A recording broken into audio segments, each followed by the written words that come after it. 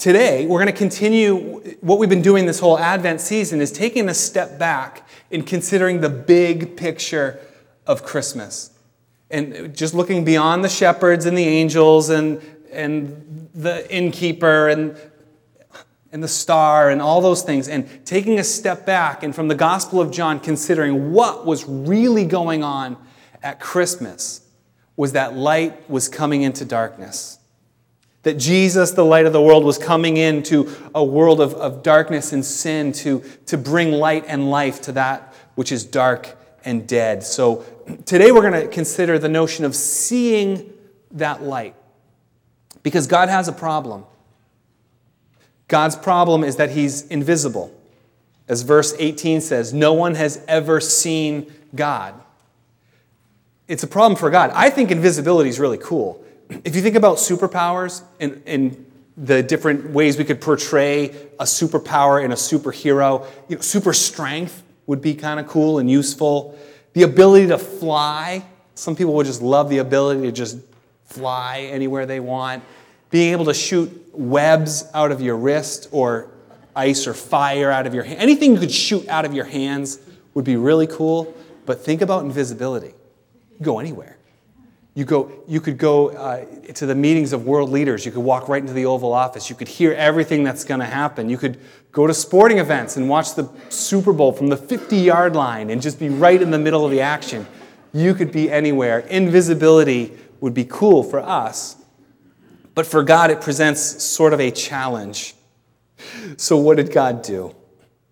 This is what God did. He sent His Son. Jesus makes God visible and known. So what I want to do today is answer 3 questions. 1, how has God made Himself known? Secondly, what fundamentally has God made known about Himself in His heart and His character? And thirdly, how do we respond?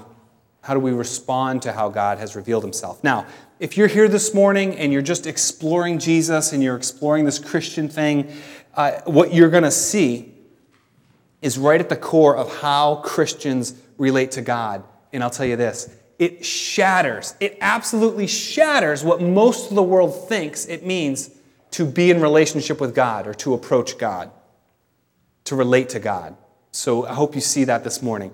For some, in this teaching is very foundational and it's very basic in a lot of ways. For many of you, you might say, well, this is quite too basic. I know how God has revealed Himself. The temptation then would be to tune this out. But here's why this message is crucially important to us. That we all have a sinful nature that we're fighting against. And that by God's Spirit, He's transforming, yet this sinful nature is still there. And because of that, we are inclined to approach God in ways that run counter to how He's actually revealed Himself. So what God has revealed about Himself is clear, and the way that we should respond to Him is pretty straightforward, yet we take other paths as we seek to approach God. I struggle with this. We all struggle with this. So this message is for all of us. Let's pray as we approach it. So Father God, we thank You for what we celebrate. We thank You for Jesus, for light coming into the darkness, for light coming into our darkness, Lord. And we pray during this time that You would search our hearts and show us what You want to show us. That You would speak to us, Lord, by the power of Your Holy Spirit. So come and do Your work. We give this time to You. We give ourselves to You. We pray in Jesus' name. Amen. All right, so the first question, how has God made Himself known? Now, I'm going to use a term, what I'll call progressive revelation, that God has been revealing Himself throughout history to the world He created. That He's been unfolding who He is to the world. And with anything that is profound or requires deep knowledge, progressive revelation makes sense to us. If you were a brain surgeon, you don't go to brain surgery 101 class and then are able to then perform brain surgery on somebody. You don't start there. You would always start with a biology class and biochemistry and anatomy and physiology and right through all the medical disciplines. And then at some point you'd take a class where you would learn actually had to do brain surgery. But you don't start there because it's too much to take in all at once. We teach our children this way. We use progressive revelation to teach our children about big issues and things in life, things like sex or death or even sensitive subjects like divorce. And it's a good example because if you don't progressively relay things like this to children, what you end up doing is giving them the talk, which is horrifying for children. Some of you have been through the talk.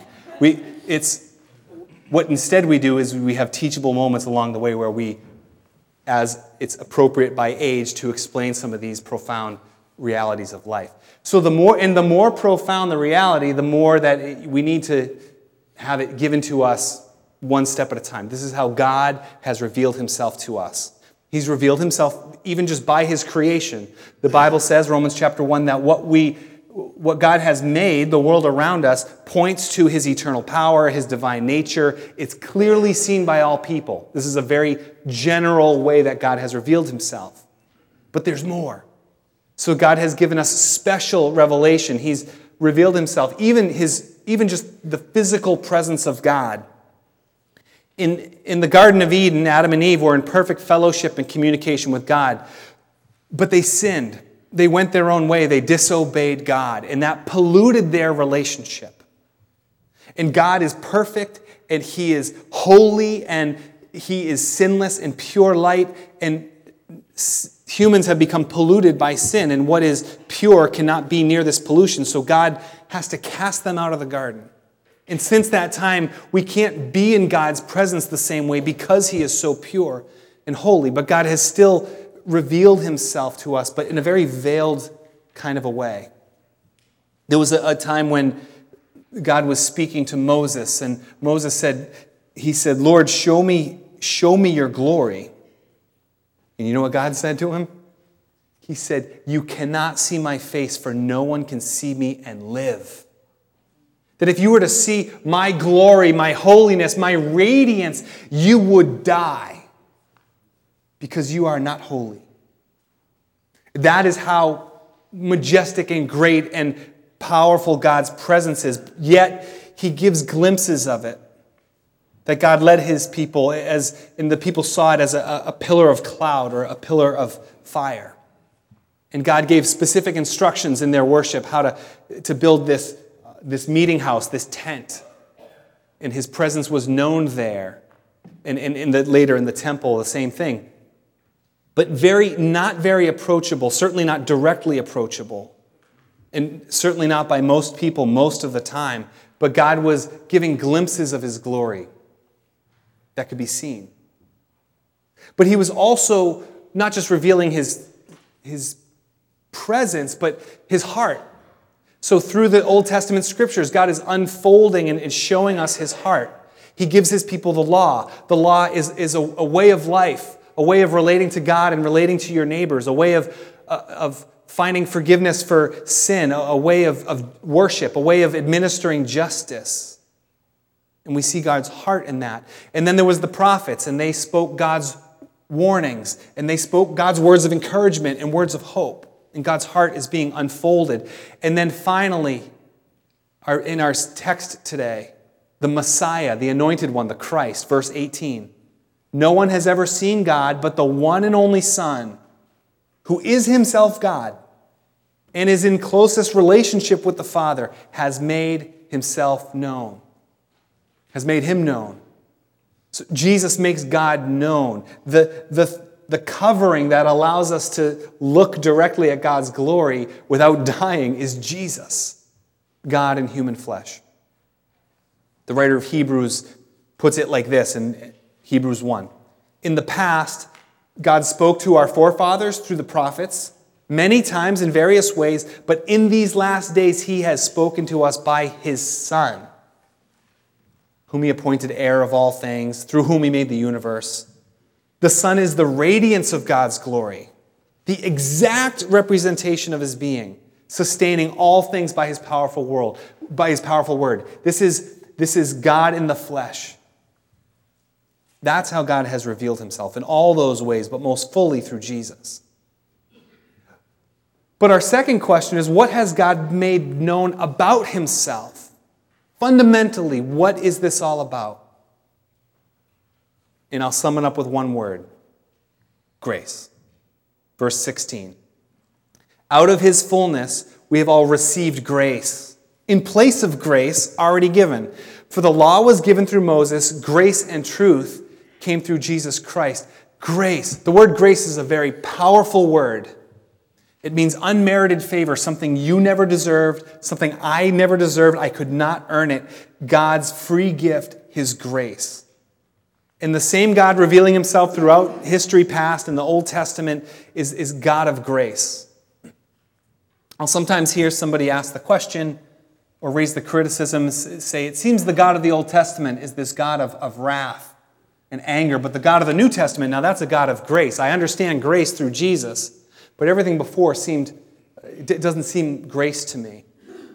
But even here, Jesus is a grace on top of the grace already given. The law given through Moses is grace.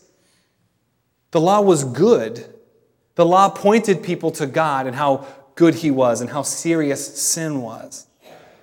That the law pointed the nations around God's people to see who he was. What kind of nation is this that they have such excellent laws? What kind of God do they worship? Think of it like this. Under the old covenant, the covenant of law, the promise that God made to his people, the law is written on tablets of stone. And the people consider the law and they say, look at these laws.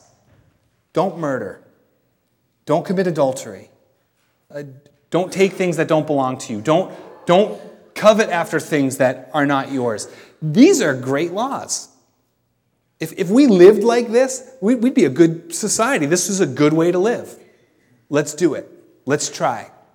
So the people tried to live out these great laws. And what happened? They couldn't. They continually fell short and they continually failed at this beautiful way of life that God had laid out. And instead of it being this grace and this blessing, it became a great burden and a weight on the people. What do we keep falling short? As desperately as we try to obey. And God says, look, I know you're weak. I know you fail. I'm going to do something new. And here's my promise. This law that's, this on top of you, this weight, I'm going to put this inside you. You won't even feel the weight, and I'm going to give you the power to obey it. Not only will it not be a burden, but it will be your joy to follow and obey. Through the prophet Ezekiel, the Lord says, I will give you a new heart. I'll put a new spirit in you. I'll remove your heart of stone. I'll give you a heart of flesh. I'll put my spirit in you and move you to follow my decrees and be careful to keep my laws. And through the prophet Joel, he says, afterwards I'll pour my spirit out on all people. God says, my promise is that my spirit's available for everybody and it's going to empower you. It's going to become the power source to obey. Great promise. So when is it going to happen? When's it coming? And the people were waiting and years, even hundreds of years. And then finally, as Galatians chapter 4 says, but when the time had fully come, God sent his Son, born of a woman, born under this law, to redeem those under the law that we might receive full rights of children. See, Jesus, he himself said, I didn't come to abolish the law. He said, I have not come to abolish the law of the prophets. I have not come to abolish them, but to fulfill them. The grace of God's law doesn't just go away. It's not that it was bad, it was a grace, but it gets fulfilled in Jesus. Jesus, all the righteous requirements of the law, Jesus fulfills them. He could actually meet the standard. So he fulfills the law. Now there's parts of that law that, because they are fulfilled by Jesus, they don't apply to us. This whole sacrificial system. If Jesus gave himself as the ultimate sacrifice, once for all, so we don't need to continue to offer the sacrifices as the law prescribes, because Jesus has done that for us. All the civil laws that pertain to the nation of Israel, we don't need to follow all those civil laws because we are not just a political nation of people. We are a spiritual family that transcends nations. It's for all nations. And it transcends our ethnic backgrounds and all these other boundaries. So some of those civil laws don't apply to us, but Christ has fulfilled it for us, and we receive that by grace. So there's the grace of the law, and on top of that grace, more grace through Jesus. So it's no longer this burden, but it's been fulfilled for us. And this is all grace. So I guess the thing to take away from this is don't look at the Old Testament as some failed plan, that God gave this plan that failed. It's a plan that was fulfilled in Jesus. And I don't know how familiar you are with the Old Testament, with the Old Testament scriptures, but as you know Jesus, they come alive in a whole new way.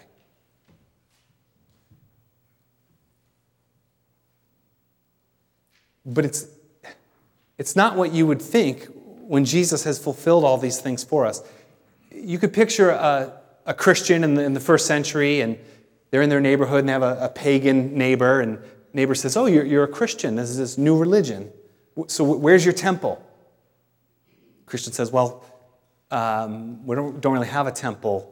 Jesus is sort of the temple. He's the cornerstone, and we, his people, are like a building, but we don't have a place. It's us." Oh, it's a little weird. What about, if you don't have a temple like that, how do you make sacrifices to earn your God's favor or to earn forgiveness? How do you do that? And so, well, we don't make sacrifices. Jesus sacrificed himself for us. He's accomplished it, so we don't have to do that. We don't earn God's favor. God's favor has come to us. That's strange, my new Christian neighbor. It's God's grace. We don't earn it. We don't achieve it. We don't bring it about. It's given to us. So what do we do with it? Our third question, how do we respond to what God has revealed about himself, that he is a God of grace? The answer is loving obedience.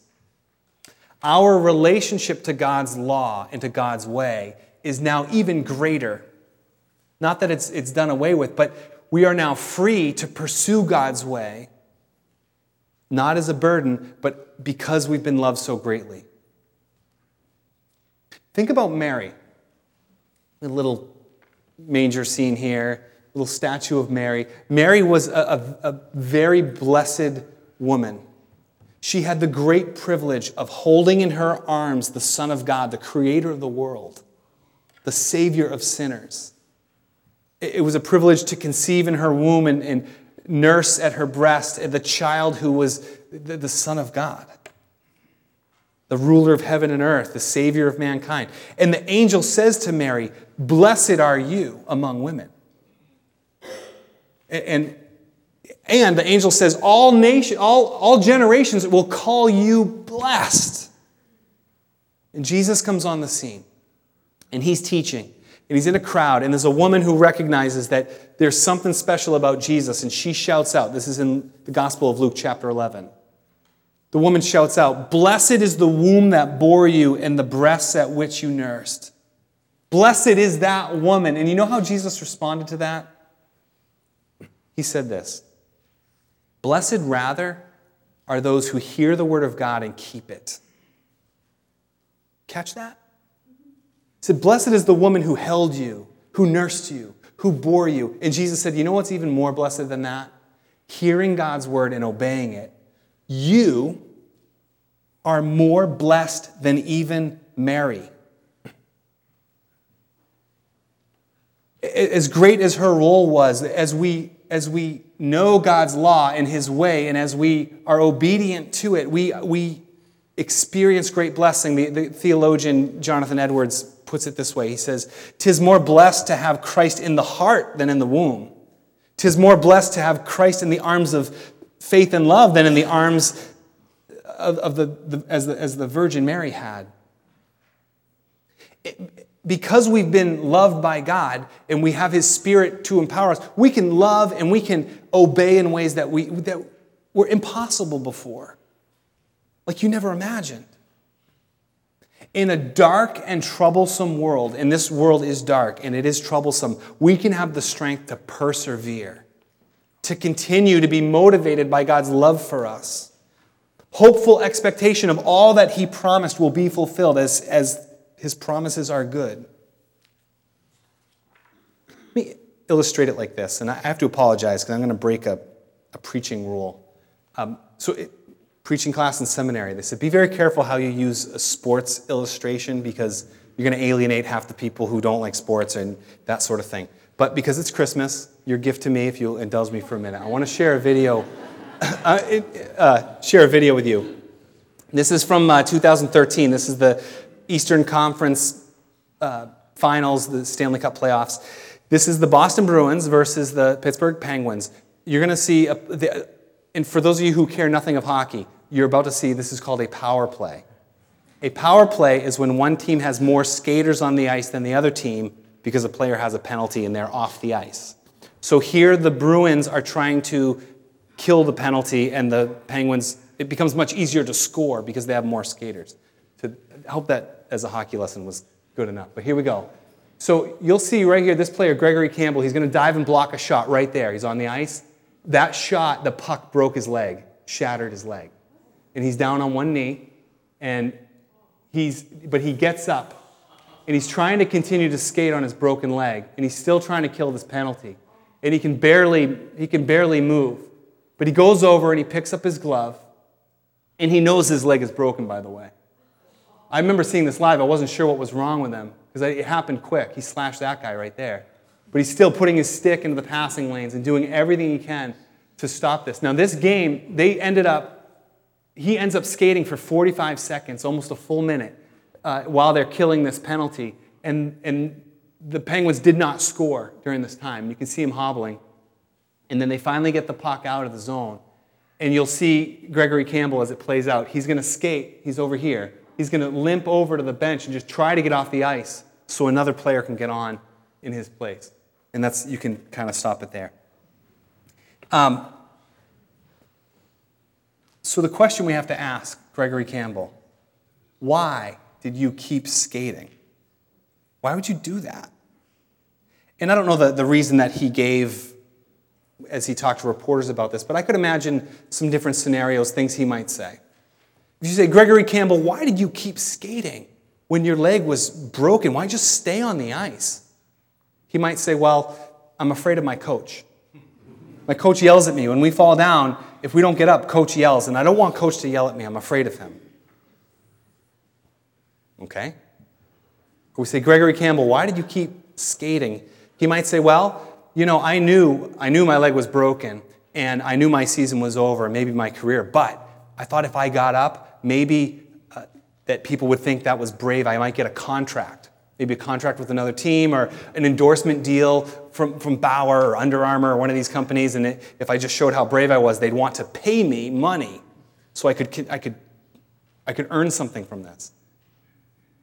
Oh, kind of selfish, right?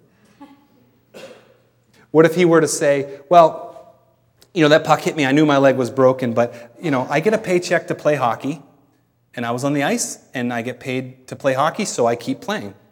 And that's what you do. It's my duty to keep playing.